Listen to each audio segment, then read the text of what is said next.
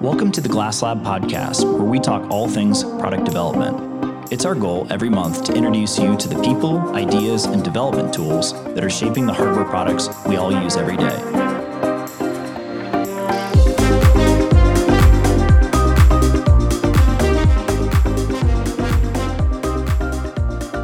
Welcome to the Glasslab podcast. I'm Grant Chapman, CEO here at Glassboard. With me, I've got Ben Ettinger, our Director of Product.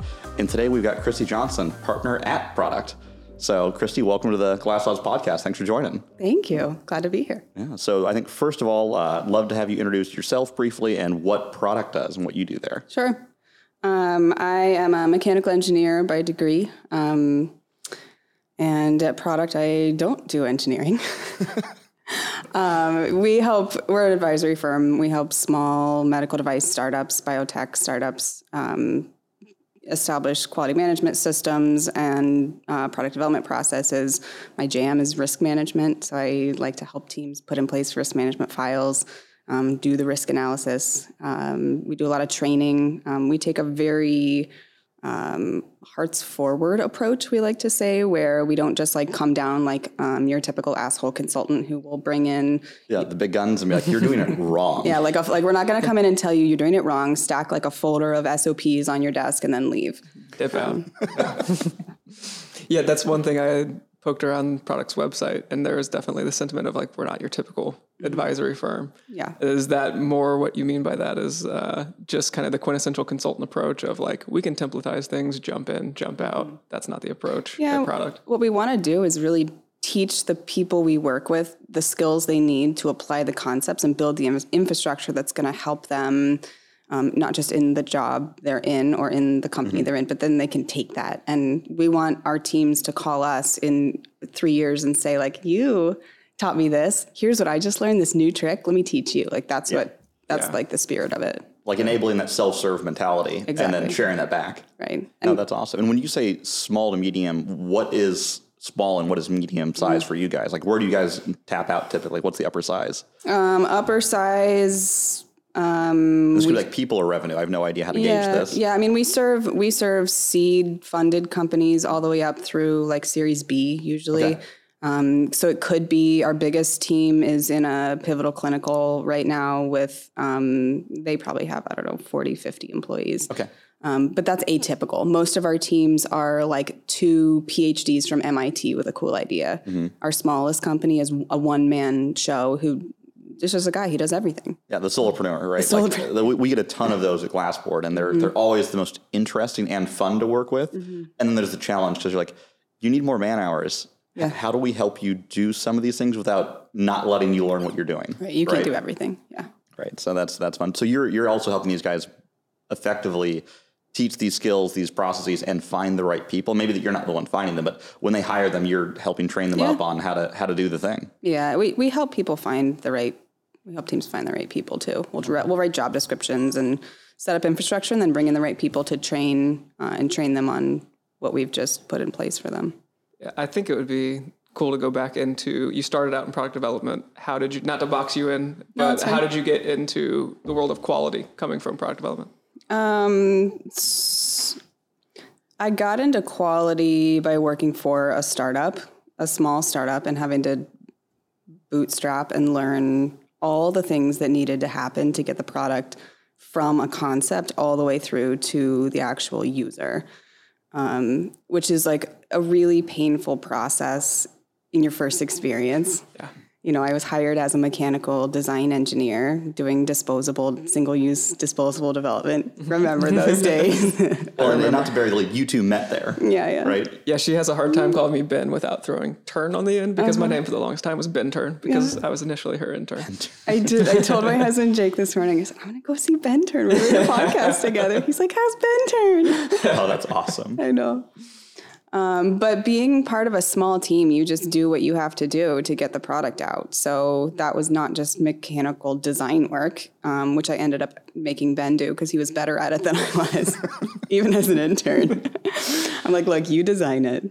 I will get it the packaging designed and developed, the whole thing verified and validated and launched, QC checked, and that was really the gist of like where I started tiptoeing into quality, was all the other stuff that had to happen to make sure it got done right. Yeah. I wondered, how much do you think that informs now? I know you guys lean into this whole training piece, and I think jumping into it, especially when you're bootstrapping, it can feel so daunting and like such a nebulous task. But having bootstrapped it yourself, I feel like you can probably look at people and go, no, you can do this. You can wrap your arms around it and piecemeal it and figure this thing out. Yeah. Yeah, you can figure it out, and you can put in place a super lightweight process for yourself to follow, for your team to follow, that isn't super bulky and burdensome. And it doesn't, I started my career at GE. Their design and development procedures are like on a different planet than textbook thick, like. Yeah, like it takes a giant team because there's a million moving parts literally, and like every person owns like, a little tiny, like I owned one little tiny, not tiny, it was actually a really big bearing in a sump of one engine, but but that was like, put your Clydesdale blinders on. This is where you live. Yeah, and there's inputs and there's outputs, and you need to make sure those both work, and whatever you do in the middle works. Right, yeah. Well, that's an interesting topic too, because obviously we work with consultants like yourself to basically bring in this QMS piece and build that up. And I feel like there's two ends of the spectrum that we've met, where on one side it's like, the text is the text, it's black and white, there's no interpretation, thou shalt follow it to the T. And that it's going to be wonderfully compliant, but it's going to be totally burdensome, right? And then the other end is like, every meeting is a 4-hour meeting of the minds, where it's like, let's just hash it out, let's debate, let's figure this thing out. And that's wonderful and actually very fun, but not efficient either. And somewhere in the middle, I think, lies probably a more strategic path. How do you think about that piece of it? You got to ask yourself the question, what's the point of quality? What are you trying to do? Can we ask you that? Yeah, what is the point of quality? And for those listening at home, what is quality? Like, what does this mean in the product development process? They've probably, any listeners heard us wax on Prodct about like design and human factors and needs, and like how does that turn into like how thick the wall should be or how fast the chip has to run. But what does quality mean at a higher level from like what we're talking about here? Point of quality is to create certainty in what you're designing, what your device does, the output of it. That's all it is. You're trying to increase the certainty that things go right. And it's not that the engineers can figure it out. It's that if they do, it's going to do it this way, right? Like this is the how fast the device needs to move. This is how heavy it should be. Those kind of things, right? Yeah, I mean, so back up and think about what defines quality for medical devices. Right now, there's two separate things. There's more, but two separate things: the regulation, 21 CFR Part 820, and the standard, ISO 1345:2016. Soon those will be one. They're coming together. It'll be beautiful. What a world. What a world. Time to be alive. What a world. They're almost the same thing now. There's some differences. They're almost the same already. But you think about the spirit of why those exist. It's not a bunch of lawmakers or regulators sitting around trying to slow down innovation. This is decades and decades of the FDA looking at companies who have succeeded and saying, what did that team do? And likely the other way around, looking at the dumpster fires, like, how do we prevent that one? Exactly. Right? I think there's almost more lessons learned from the failures than the successes. There for sure are. There for sure are. But if you step through, like, think about ISO 13485 and the sections that are required per the standard for your quality system as a medical device manufacturer, they're not super prescriptive. They tell you what you have to do. They don't tell you how to do it or when to do it. Right. Those are best practice. Maybe there's a little bit of when to do it, but those are best practices that you can choose to implement at different times in your organization. Quality is not, it's not something that like you come back later and do. If you're asking yourself, is now the right time? You're already too late. Yeah. It's a perpetual effort. Yeah. Are you making are you sketching a prototype on a piece of paper? Your quality is late.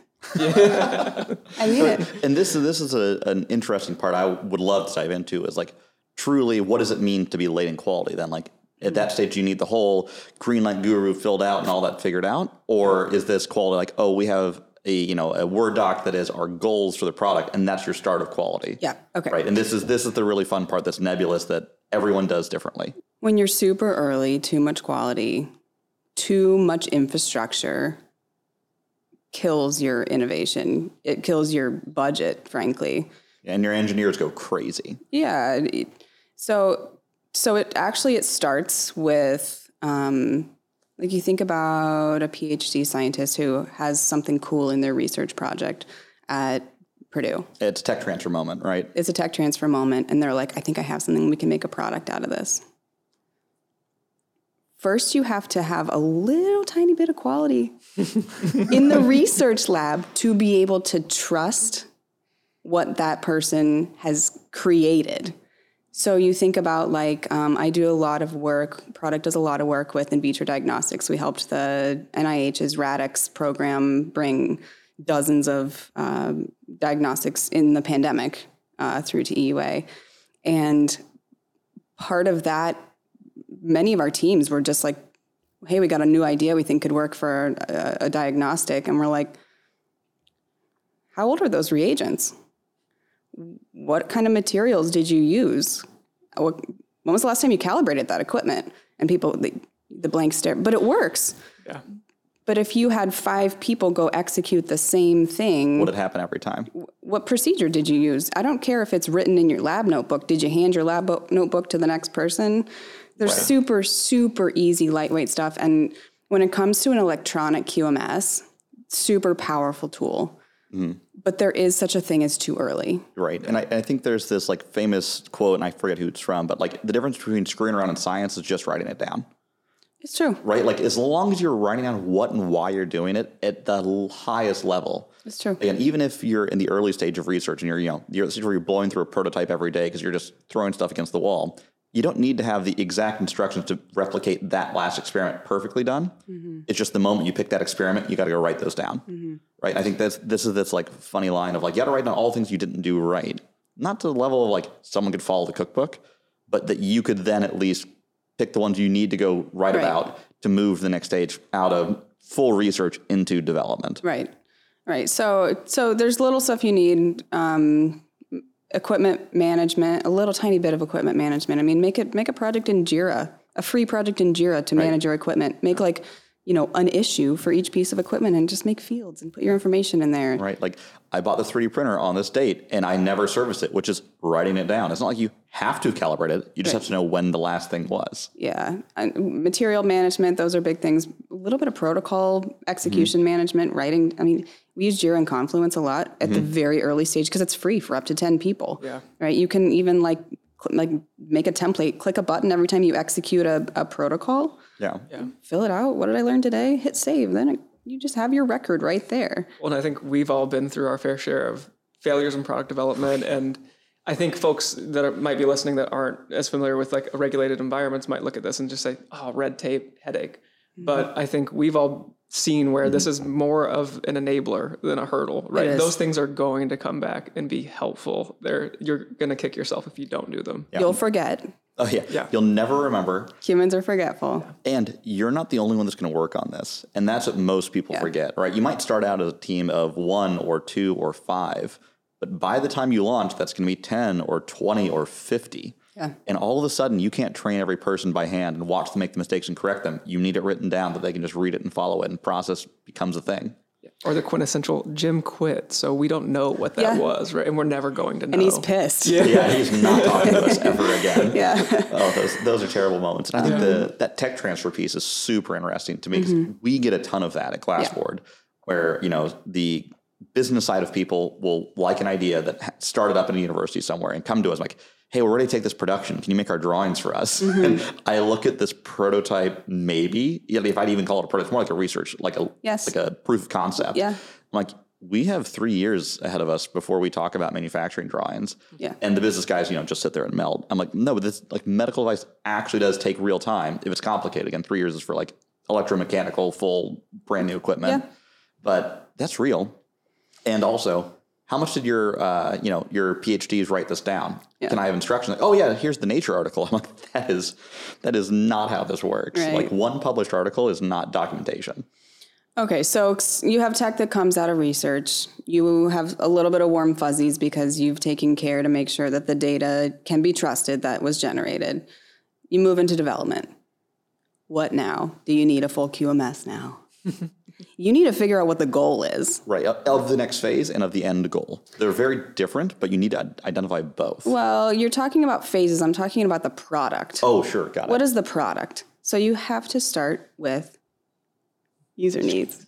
This is, so I really want to get into this because one of the things I would love to talk about is as humans. If Christie Johnson decided to go develop a consumer product, had nothing to do with medical device. Yes. What of these pieces that you've learned would you just say these are best practices regardless? This is what helps a good product get made. And I think that's where you're going, and I just want to plant a flag because this is the stuff I geek out on. And take it away. Yeah. So if you think about your user needs, literally ask yourself the question, who are my users and what are their expectations? And craft statements.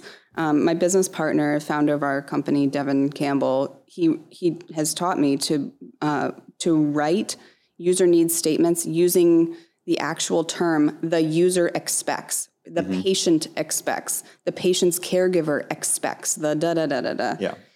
And keep them as simple statements. And you're not going to have a ton of user needs. You're going to have, a dozen, maybe 2, 3 dozen, but you're going to have these high-level expectations. You might have a regulator. Your regulator might be part of the needs and expectations. Yeah. Like, they expect this thing to pass this test. Yes. They expect it not to break if it's dropped from 3 feet, right? These like simple things. Right.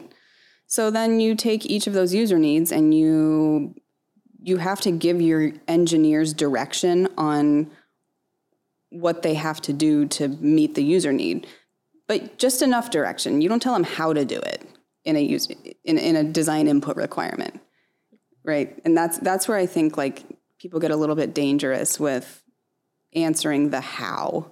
Don't tell me what kind of a heating mechanism to put in a device. Just tell me what temperature it needs to get to. Yep. And let the engineers then develop the specifications to meet the design input requirement. Yeah, and it's shocking how far down the road folks can get without understanding who is going to be using their product or how they're going to be using it and what they expect from it.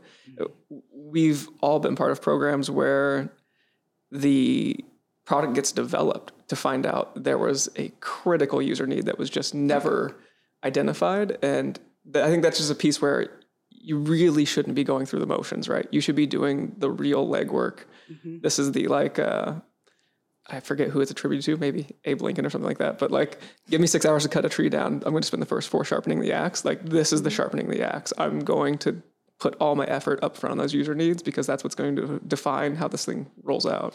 Yeah. So I mentioned risk management is kind of my jam. It's a space that I just like, it's like my happy place. So I have a mentor in risk management. His name is Ed Bills. Ed helped write the ISO standards, ISO 14971 and 24971 for risk management. So we talk every week. He's amazing. I heard him on a podcast and immediately emailed him and was like, I need you in my life. This is amazing. Can we talk? I've never seen someone's eyes get so big saying risk management. This is going to get good. Well, no, I have. I've seen people's eyes get that big of risk management, which is when they realize they haven't done any of it. For all the wrong reasons. It's shock, not joy. Those are joyful calls. I'm like, oh, nothing? You don't have any risk management file at all? No, but Ed has, when he advises teams, he tells them, you're going to spend 30% of your time and your budget on planning.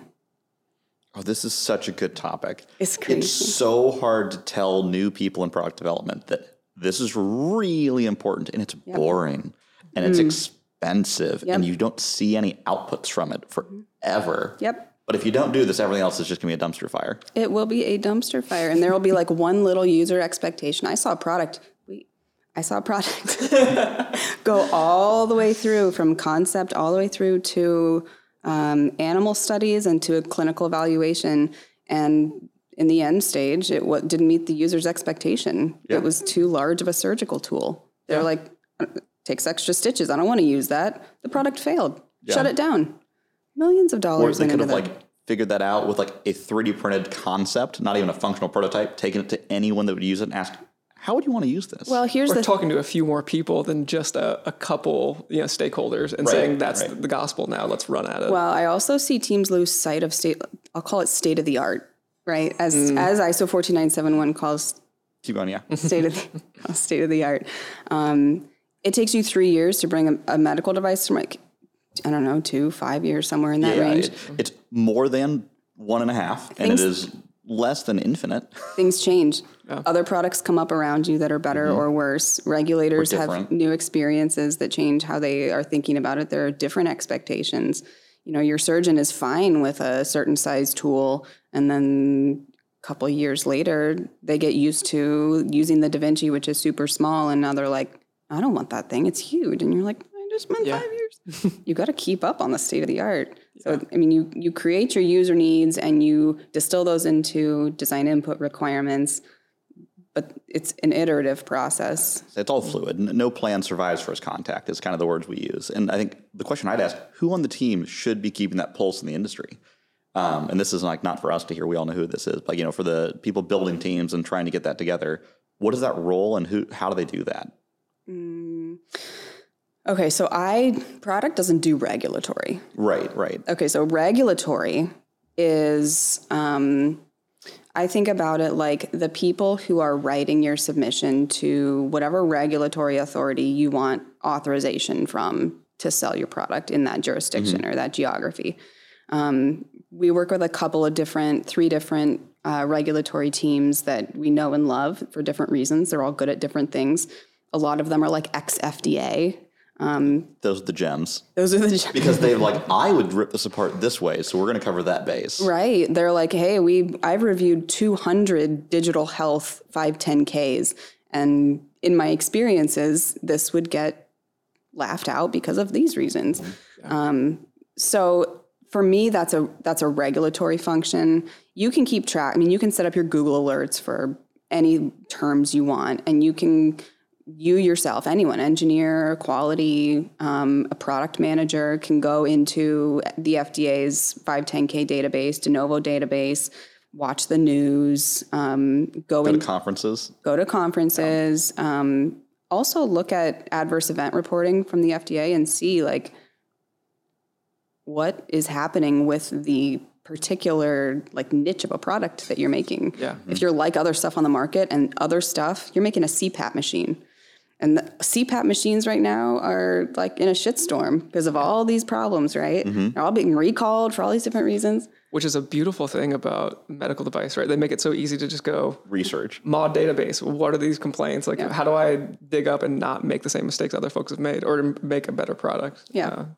We started to get into it really quickly. For folks that haven't been through it, could you just lay out the relationships between the controls of user needs, design inputs, outputs, V&V, and then maybe we can get into risk management and all that good stuff. Can you that workflow, I think you speak about it well. And for folks that haven't heard it, I think it's a good thing to hear. I can. Is it still a maybe we can get into risk management then? For sure. 100%. Okay, yes. As long as there's a guarantee for that. Okay, so you start with your user needs, which are your highest level user expectations. You distill that down into design input requirements. User needs require validation. How do you validate a user need? It's usually like a clinical, you think about like, did we make the right device? How do you answer that question? For all of your design inputs, you create a test for those. So those are verification tests. It's the difference between verification and validation. You validate user needs, you verify design input requirements. You really, you think about a design input requirement that asks you to make a certain temperature. Your design output is literally the thing that creates that temperature. It's the part of the design that helps you.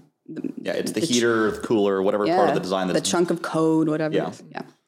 And then your design verification is how you test to make sure that you reach that. Get thermocouples out, hit data record, go through your temperature sweep, and upload that file. And like, we did this on the prototype, and then when you get into production, we did it on production units as well, right? Yep. Like tracing that you're tackling those along the way. It's so simple, but it's amazing how often it can be overlooked. It's confusing. Yeah, but the one thing I think is so good about all of these processes is in medical device, it's very much an environment of, you spoke about earlier, the difference between messing around in science is writing it down. But the idea of calling your shot, right? Like it behooves you not to just go find a supplier that can meet your timeline or your cost, it behooves you to just write down what do we need out of a supplier first, and then say like we actually kind of called our shot and went out and found that person, right? And you do that with every little thing along the way, and it's going to be, the product's going to be better off for it. Yeah. What are your requirements for your suppliers? It's a great question to ask. Yeah. It's gorgeous. It's gorgeous. It is. So now that we've got all these things defined, we built the thing to do the stuff, and we've verified that it does it. How do you go into risk? Oh, you don't. No? Okay, so how do you ensure that your design has the right controls it needs to mitigate the risks that are inherent or that might come up from using your device? Will you call Christie? It's a really expensive time to find those things out in verification testing, and it's even more expensive and scary and dangerous to let your users find that out. Yeah. So if you're in verification validation testing and you're starting your risk management, it's a bad time. You are so late. Really, when you think about like the order of operations, okay, create your design and development plan. Mm-hmm. While you're creating your design and development plan, you're creating your user needs and your design input requirements. Once you figure out roughly what the project is, what's your indication for use going to be, right? That is the kind of information that goes like in your regulatory strategy that feeds into your design and development plan. You start your risk analysis immediately from the beginning. This is all part of planning. And this goes to, like, I've been through concept stuff where we had an end goal, and then we figured out the risk. Like, we can't go through path A, B, or C because the risk is through the moon. For a startup, we have to pick path D, E, or F. And it's like, before you've even designed anything, it's just, what are we trying to do? And the risk starts dividing and deciding what paths are available. So when you think through your risk analysis from the beginning, you don't have to have all the answers. Right. All you have to do is be able to imagine risk stories. Right? Yeah. Just dream nightmares and start writing them down. Exactly. Dream nightmares and dream the steps that would lead to those nightmares happening. Right. Yeah, it's kind of, and you're getting there. It's a little bit twisted. It's fun. I think this is why Christie likes it. I do. But this is back to sort of calling your shot, right? You go through those thought experiments, and those inform what you actually end up putting in as controls, right? Exactly. So if you think through like walking from the beginning, ISO 14971 and its gorgeous cousin 24971, it's a technical report. So the ISO committee split up ISO 14971 in the 2019 version to remove the requirements that are really more like process suggestions. So now all of the suggestions for how to do risk management is in 24971. And it's all optional, but it's like best practices. It's, the ISO committee. If you would like to do it right, please follow these instructions. These are really good ideas. Yeah. So it walks you through different hazard categories, different hazards. So you identify a hazard. Maybe you say like a mechanical pinch point. And then you first imagine what is the sequence of foreseeable events that like lead up to this. It's like your rising action in the story. And then what's the one thing that has to happen for that hazard to cause harm? That's your hazardous situation. Yeah. So your foreseeable events are like the whole story rising up, and then like the climax of the story is like, that's your hazardous situation. Like, the person touches the hot thing, or the person sticks their finger in the pinch point. Right. Or like, they lay their arm next to the device and it pinches them when they push on it, the plastics get together, right? Like all these like little things that is that final thing. Because they have to get the device out, use it, be doing the steps. What leads into that one dangerous part? The one dangerous part, yeah. And I like the one dangerous part to be one sentence. Yeah. I'm like quite persnickety about it. Like put all your background in your foreseeable sequence of events. And then your one sentence hazardous situation is like the thing that has to happen. Yeah. And the user sticks the fork in the socket. Exactly. Yeah. Exactly. Which leads to your harm. And your harm can be to people. In vitro diagnostics is really fun because it's not just your user. You imagine like, you have your patient. You have a lot of times an oncologist who's receiving information from a pathologist, who's receiving information from the lab tech who used the in vitro diagnostic. And how do you reduce the risk or control the risks to be acceptable all the way down to each of those people? Yeah. Super fun. And here we were at the beginning saying it wasn't nebulous. Yeah. Clear as mud. Clear as mud. That's right. But you can step through in a systematic way and identify. So the most fun part of this, like early initial risk analysis for me. So you go through the standard and you say like, okay, mechanical, electrical, biocompatibility risks, usability risks. I know that's a happy place for you, Ed. It is. So you do your use-related risk analysis, and you find, if they screw up step 10 in the IFU, you don't have to have a full-blown information for use at that point. You have a bulleted list somewhere in a Word doc. You baby step these things along. I think somebody's going to do these things. Maybe you just write it out, or you say it out. But you watch the intern use the prototype, and you write down the steps he did. It's like the whole peanut butter and jelly story where it's like, write down the instructions to make a PB&J, and everyone's like, put the peanut butter on the bread. I'm like, where's the bread? Yeah. Right. And so it's, how detailed do you get is where you are in the process. And earlier on, it's like, put the peanut butter and the jelly on the sandwich and eat it. And later on, it's like, go to the cabinet, open the door, get the knife, and put this all together. Right. And the narrative you're telling right now that I really want to touch on is how do you eat an elephant one bite at a time, which is all of what we all do in product development. Like we just start super early on with really small tidbits and baby steps of like, well, I'm going to make, for us, like in design, like let's just sketch it out. And then let's define how it's used and all these things. And it's not at the first day we have a functioning unit. And I think in quality and risk, it's the exact same way. Right? Everything starts as a Word doc with some bad ideas on it somewhere. It does. Your risk analysis starts as 5 lines in an Excel document. You can, if you have funding and you want to build it out in a fancy EQMS, that's fine. But you can start it. You don't need that. I wouldn't. You do you, boo-boo. Right. Google Sheets is free to start. Google Sheets is free to start. You can set up some easy macros that make it so that you always, you don't type minor pinch and small pinch. You always choose the same vernacular, same vernacular, so it's not confusing, and you apply the same severity to the harm every time you use it. If there's a different severity for your harm, you need to describe the harm differently. Yeah. So all of that. So you go through a scenario, you go through a whole risk story, and you say like, okay, this risk gives us an unacceptable, this story gives us an unacceptable risk. We need to do something about it. At what point in product development do you want to figure that out? Really early. Really early. Preferably before. The teams that do the best in the end do this at the beginning. You talk to your users and you figure out your user expectations. You distill those into design input requirements. You look at what's being populated in your design input requirements and you say, oh gosh, if we hit that temperature, what could happen to someone? Or if this sensor fails, what happens to somebody? Exactly. Right. And this is how you get into, do we actually need redundant sensors or not? And you can define where you choose to take risks. Because the other thing before we wrap up here, I definitely want to touch on, that's your favorite thing, is the argumentative statement of, well, I'm actually not going to plan for that. Like, this is a risk. It exists. And it's too much work to get around. And that whole decision matrix of justifying risk or justifying design decisions. And I think that's like the most nebulous part. That's the most fun. Yeah. To get to the end point here, at some point, you're never done with risk management, but you do have to commercialize a product. How do you get to that point of proving to yourself that you've gotten to that spot where you've addressed the risks sufficiently that you're comfortable? So you define what's acceptable for your organization. And if you still have risks that are not acceptable per the criteria that you set, by the way, then you look at the totality of the product and you say, is the benefit of the device, does it outweigh the risk of using the device? Right. Yeah. So 14971 calls it a BRA, the benefit risk analysis. And it's not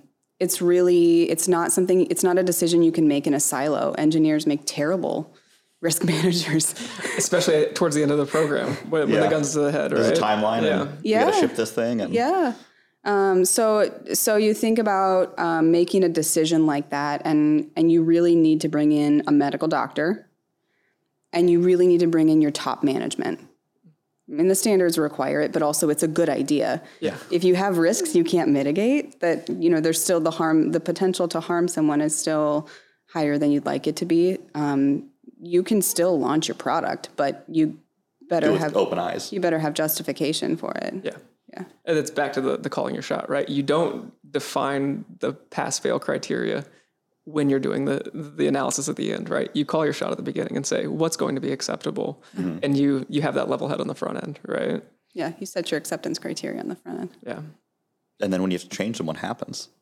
It happens. No, I wanted to ask that because I know it does. And most users are like, what do you mean you can change the answer at the end? I'm like, you actually can, because you learn more through the process, and so much more gets uncovered. You absolutely learn more, but you write it down. You write it up in your report. We learned this, and we are changing the requirement to be this, and it's acceptable because, and it's all, product development is a gorgeous series of little tiny stories. And the more you document it, the more you can tell that story and justify what you're doing, which, by the way, you may have to do in a court of law one day. Right. Yeah. Which is another great reason to start your risk management file early, iterate it often. And document who's in it and why and when. Right. All per the standard. And so I think one of the things that we do at Glassport is, there's two styles of project management that we write down, right? There's our Asana task list that's like the to-dos. And then we have a running log for every project. And at the end of every day, anyone that touched that project just hops in, and it's a diary. It's a word vomit. I did these things. We found this out. I measured this stuff.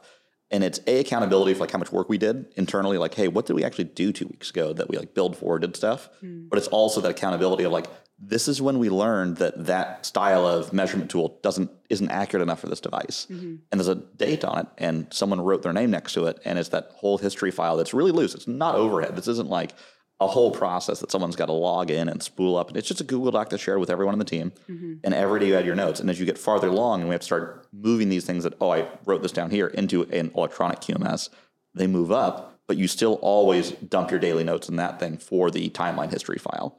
And for us, it brings me so much peace of mind knowing that either I, as someone on the team, can go find out what someone else did last week, or 3 years from now, if someone asks, why did we make that choice? We can scroll through, find the date where we figured out that was the right part.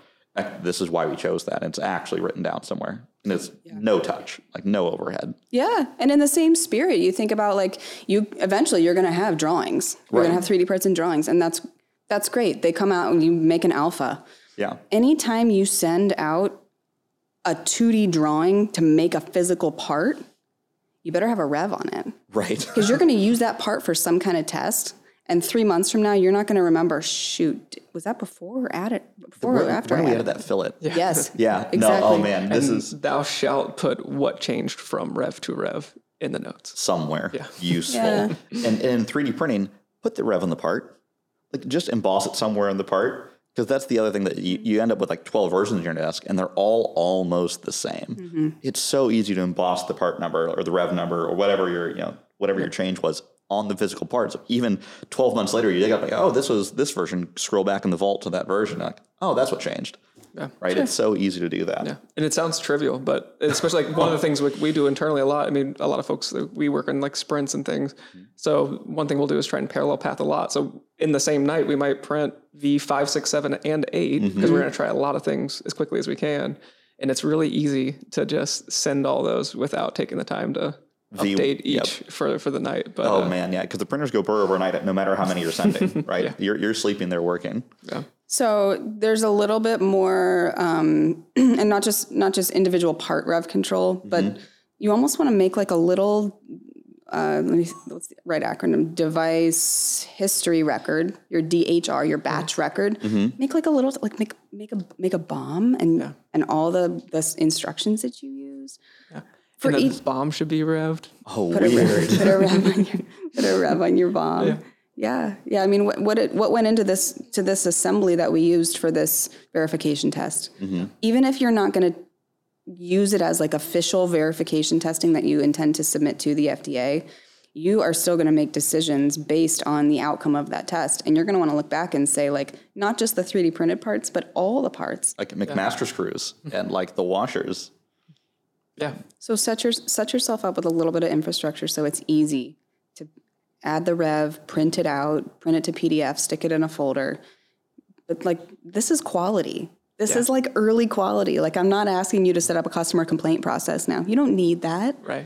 You don't need a non-conforming material management process right now. Right. You're running fast. You're just point those scissors down while you're running, right? Right. Well, it's good. Use good tools, right? So for us, like having a PDM, like a product data management system for our CAD files, every time someone saves it and checks it in, there's a date and a name and there's a place for comments, and you better be filling that out, what changed and what this one was used for. And every time we ship an assembly or a prototype out of the office or gets used for a test, you check that in the vault and say, this is what we used on this date for this test, or this got shipped out. And then that's locked somewhere. I don't care if someone deletes a part later. Yeah. I can scroll back to that comment to that date and pull it all back open exactly how it was designed and printed. Yeah. Right. It's even, even more robust than like filing that PDF somewhere in a drawing. It's like even before you're getting to drawings, because you're concepting in 3D printing, not making 2D prints, but you have a digital record that the user doesn't have to make. They hit the save button and it makes it, right? Remove the user from having to do the process by setting up good tools ahead of time. Yeah. You brought it up earlier, but this whole game is one of telling a story, right?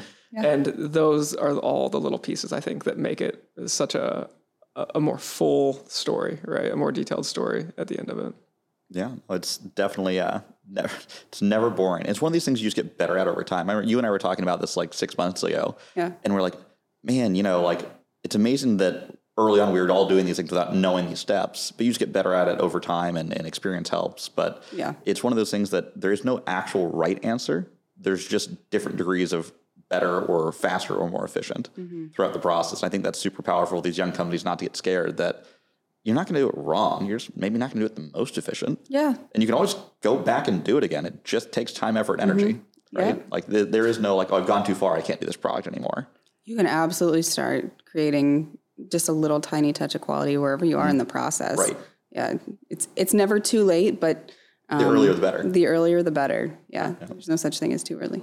No, for sure. I know we're on a time limit at some point. Before we hop off, I would love to go. You work with a lot of startups. You obviously see the pitfalls. We've talked through, I think, both ends of the spectrum. You don't want to do nothing. You also don't want to get overzealous and make it too heavy on the front end. Sure. Any other pitfalls that folks should hear about?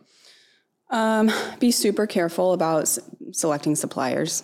Yeah. That's like really, you think about like early quality. It's like a little bit of doc management, just create records like we talked about, a little bit of risk management, a little bit of design controls, so those requirements. And then the last piece of like the really early like bootstrap QMS, if you will, is a little bit of supplier management. So figuring out what are your requirements for the supplier. Are they parts? Is it some kind of service? Is it full assembly?